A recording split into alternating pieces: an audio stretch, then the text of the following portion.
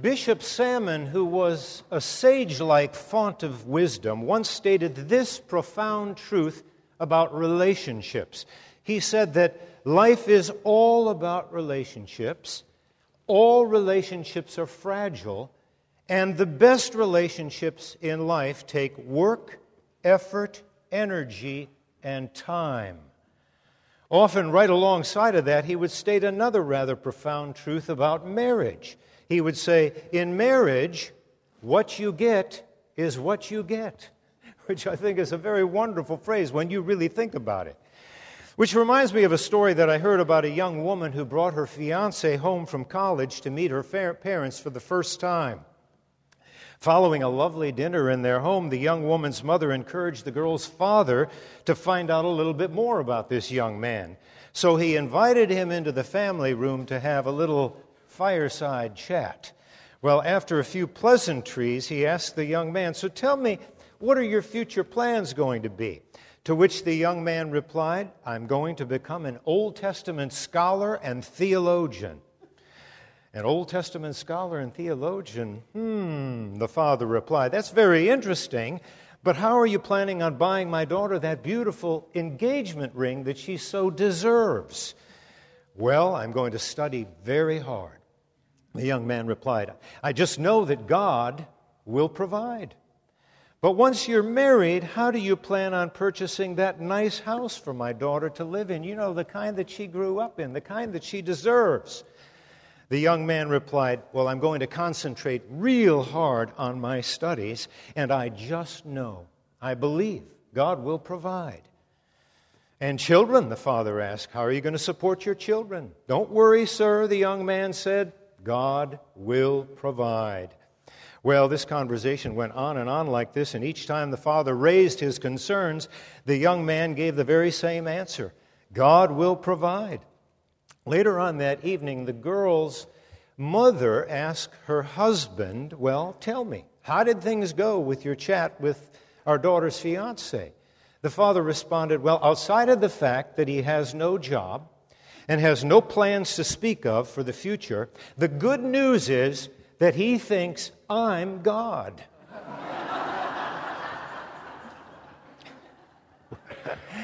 Well, you know, sometimes courtships can be a little difficult, can't they?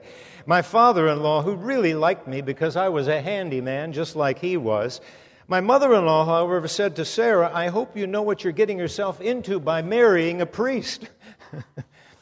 Well, in many ways, today's gospel is about a courtship, and it's about a courtroom. I say courtroom because just like the three candidates who are being considered for the next bishop of this diocese and who were thoroughly vetted and thoroughly questioned about their theological stance on all kinds and all varieties of issues, in today's gospel, we find Jesus being questioned by a group of theologians, so-called the Pharisees, who were definitely up to something. They weren't seeking Jesus' wisdom, that's for sure. They were looking for a way to entrap him. They were looking for loopholes in the Mosaic law. What the text doesn't tell us is that Herod Antipas was standing right there in the background, looking over their shoulders, as it were. Herod was the Roman governor of Galilee who divorced his wife Aretas, only to marry Herodias, the wife of his brother Philip, which caused a great scandal that when John the Baptist confronted Herod about it, ultimately he had him beheaded. So they asked Jesus this rather challenging question: is it lawful for a man to divorce his wife? And here's the trap. If Jesus were to say that it was unlawful for a man to divorce his wife, he might well have joined the ranks of John the Baptist. On the other hand, had he said it's okay, he'd have been contradicting the Mosaic law and become subject to the charge of blasphemy and experience the same fate. So instead of falling into their trap, Jesus does the true rabbinical thing that he was so skilled at doing. He answers their question with a question. When I was in San Antonio, about once every month, I'd have coffee with Rabbi Rosenblum, good friend of mine.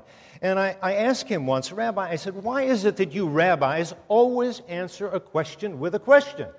He said, why do you ask? So he asked the Pharisees, what did Moses command you? He turns it back on them. In other words, what does the law say? And they said, Moses allowed a man to write a certificate of divorce and dismiss her. He was quoting Deuteronomy chapter 24, verse 1, where it says that a man could divorce his wife if he found anything objectionable. That's what the Hebrew translation of that word is. Anything objectionable about her, which meant anything from burning the toast to having a bad hair day. In other words, in Jesus' day, the grounds for divorce could be for little or no reason whatsoever. So clearly, the Pharisees were looking to trip Jesus up in some way, shape, or form.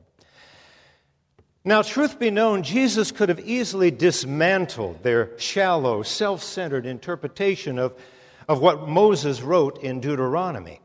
Moses spoke out of love, but the Pharisees saw his words as a loophole in the law. They were attempting to manipulate Moses' words to justify themselves and their own cavalier behavior and attitude about marriage and divorce, so as to fit what they wanted to do with marriage and divorce. Jesus' answer shows the Pharisees of his day, and it shows us that there are never any loopholes in the law. None whatsoever. He takes them all way back to creation, describing what happens when two people are united in marriage, which is that they become one flesh. For this reason, the text says, a man shall leave his father and mother and be joined to his wife, and the two shall become one flesh. So they are no longer two, but one flesh. What therefore God has joined together, let not man put asunder. Well, Jesus was pointing them back to God's original intent.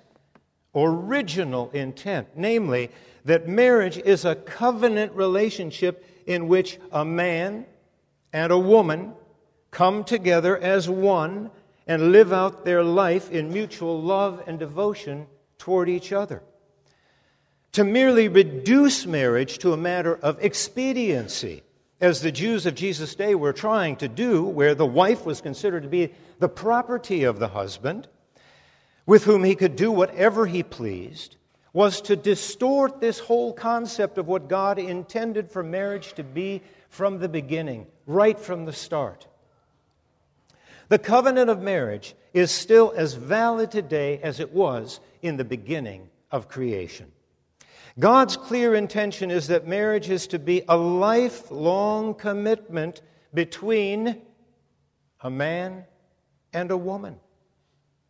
Yet when it falters, when it fails, as so many in society do today, and when divorce occurs, repentance, forgiveness, and abounding grace need to be exercised, experienced, and practiced.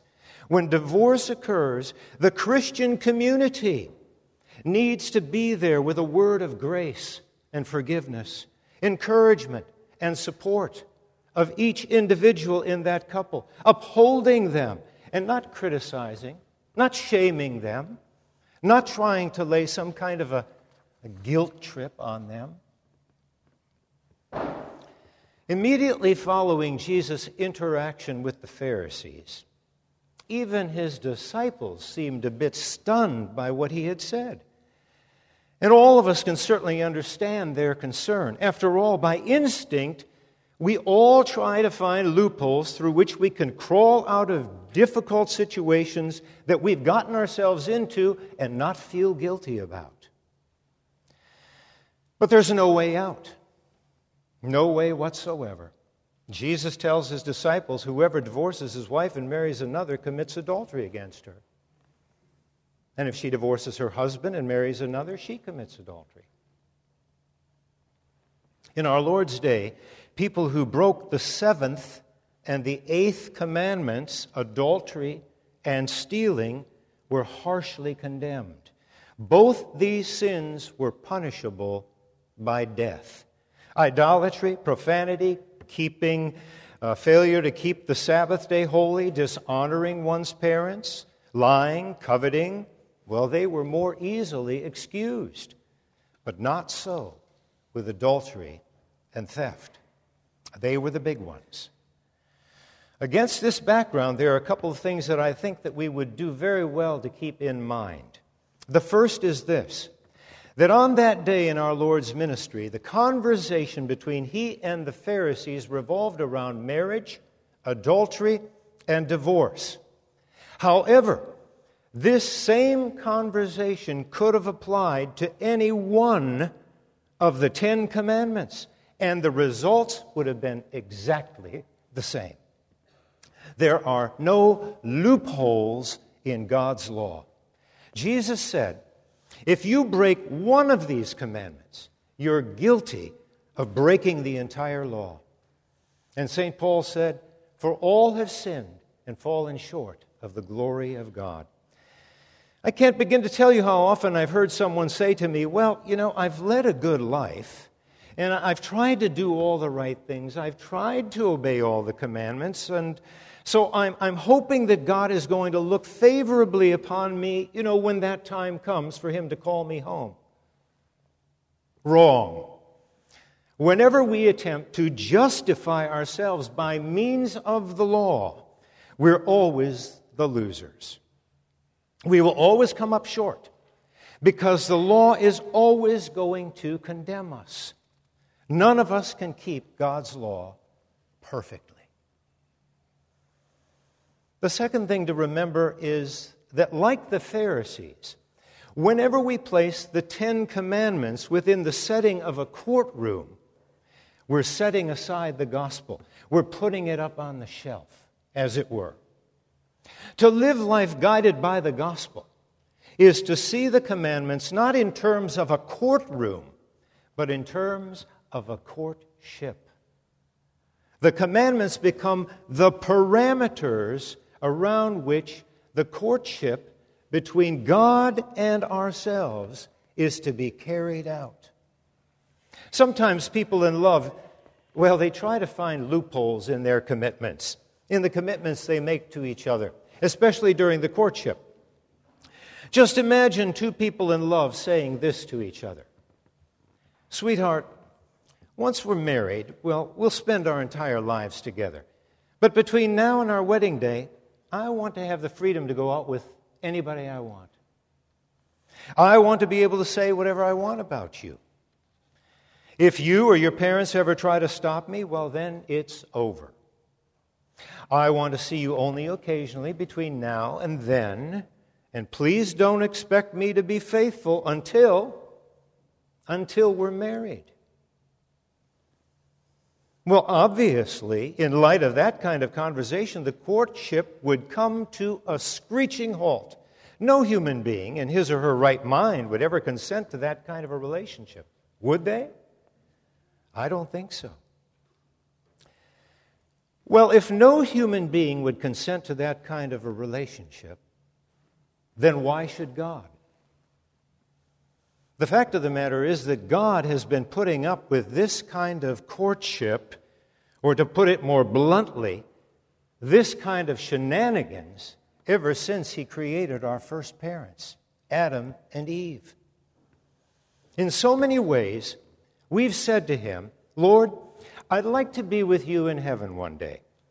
But for now, I hope you'll understand if I want to worship other gods, like another person, or my money, my power, my social status, my possessions, and all the things that I've accumulated in life and actually value a little more highly than you.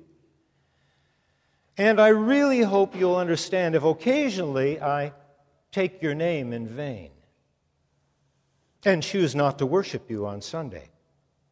And if I dishonor my parents and steal and lie and cheat and covet and gossip or any of those things, I want you to love me even when I hurt other people by what I say or do to them. Besides that, I want you to continue to multiply your blessings upon me, even though I don't always say thank you. Oh, and lest I forget, I'm going to pass on giving back to you a portion, a goodly percentage of all that I have, all of which, of course, you have given to me. Now, I'm just saying that under these conditions, one would assume that the courtship would be over and God would simply forget about us. Fortunately, that's not the case. The courtship has continued across the centuries. God's love goes beyond our human understanding, beyond our comprehension. Even though we violate all these basic parameters and guidelines and boundaries for an honorable courtship, nevertheless, God responds in this way by sending us His Son, Jesus Christ, born of a woman, born under the law, to redeem those of us who are under the law. That redemption comes to us through His death on the arms of a wooden cross, where He atoned for our sins. That is, where He paid the price for our sins in full, completely, so that we might be forgiven and thus be reconciled with God, our Heavenly Father. Remember, Jesus had this conversation with the Pharisees when? When did this conversation take place? When He was on His way up to Jerusalem, on His way to the cross, on His way to suffer and die for each one of us. If we were to have walked with Him on His way to the cross, we would have discovered something quite revealing about the nature and depth of His love. When the Pharisees and disciples talked with Him about marriage and adultery and divorce, He didn't get angry. He didn't get angry with them, did He? He understood that it was a part of human nature for people to try to find loopholes in the law. What He taught them and what He teaches us is this: that just as there are no loopholes in the law, there are no loopholes whatsoever in His love for you and me. Let me repeat that. Just as He taught that there are no loopholes in the law, none whatsoever, there are no loopholes in His love for you and me. There's no one here today, no one, not a single one of us, no matter how young or old you are, no matter how rich or poor you are, no matter how pious or profane you are, whether you're single, married, divorced, widowed, or even living in open defiance and rebellion against God, there's no one here that is living beyond the grasp of God's love and forgiveness. If we want to respond to His unfailing love, His unconditional love, His all-inclusive love, then it's time to stop attempting to justify ourselves according to the law or in terms of the law. No one can do that. It just won't work. God instead offers His boundless gift of love to us. And it's a gift, a pure gift. We call the gift by another G word, grace. St. Paul says, by grace are you saved through faith, and that not of yourselves, not of your own doing. You can't work for it, you can't earn it, you certainly don't deserve it, I don't deserve it. Not of works, why? Lest anyone should boast. Because if it were of works, if it were of pure obedience to the law, you could say, oh, well, look what a good person I am, and pat yourself on the back. That's not how it works. And you're right, we don't deserve that gift. We simply open our hearts and lives to receive it freely and enthusiastically wherever we allow it to wash over us and pour into our hearts and into our souls. And then, having received it, we say, naturally, thank you. Thank you, God, with a heart that is full of gratitude toward Him who has given us so much. we not only say thank you, but we begin to live a life of thanks by giving Him ourselves, our souls and bodies, as a living sacrifice, holy and acceptable to Him, as well as a generous portion of what He has given to us. Like the young man who kept saying, God will provide. God always does provide, and He always provides in great abundance. The question each one of us has to ask ourselves is, what is my response? What is my response going to be to His benevolence toward me? Will it be a token, or will it be a tithe? A token, just a little bit, or a tithe, a percentage of all that He's given you. And thank goodness, with whatever it is, whatever amount it is, His generosity toward us never ends. To love God is to keep His commandments as faithfully as we can. Not easy. We can't do it.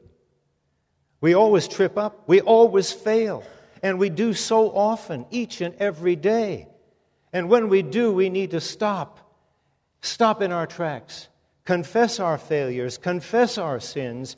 Repent of them. Walk away from them. And stop doing those things that we've been doing that grieve the heart of God's love and that grieve the hearts of others around us. Jesus has already paid the price for our sins. He's already given us the gift of forgiveness. His all-sufficient sacrifice, His one oblation, once offered, has already been accomplished. It's only by the grace and power of the Holy Spirit that we can then begin to strive to do the good works that He has prepared for us to walk in. Today, the good news of the gospel of Jesus Christ takes us out of the courtroom and into a courtship of love, in a joyful relationship with that one, the Holy One, who desperately wants us to be in relationship with Him. Today we've heard that there are no loopholes whatsoever in God's law. And we also have heard that there are no loopholes in God's love for us.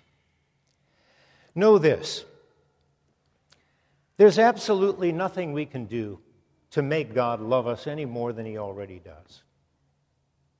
And there's absolutely nothing we can do to make God love us any less than He already does. God's goodness, you see, is bigger than our badness. God's power to forgive is greater than our ability to sin. You see, God loves us as if there were only one of us to love. Now unto God, who is Father, Son, and Holy Spirit, be ascribed as His most justly due all might, majesty, dominion, and power, now and forevermore. Amen.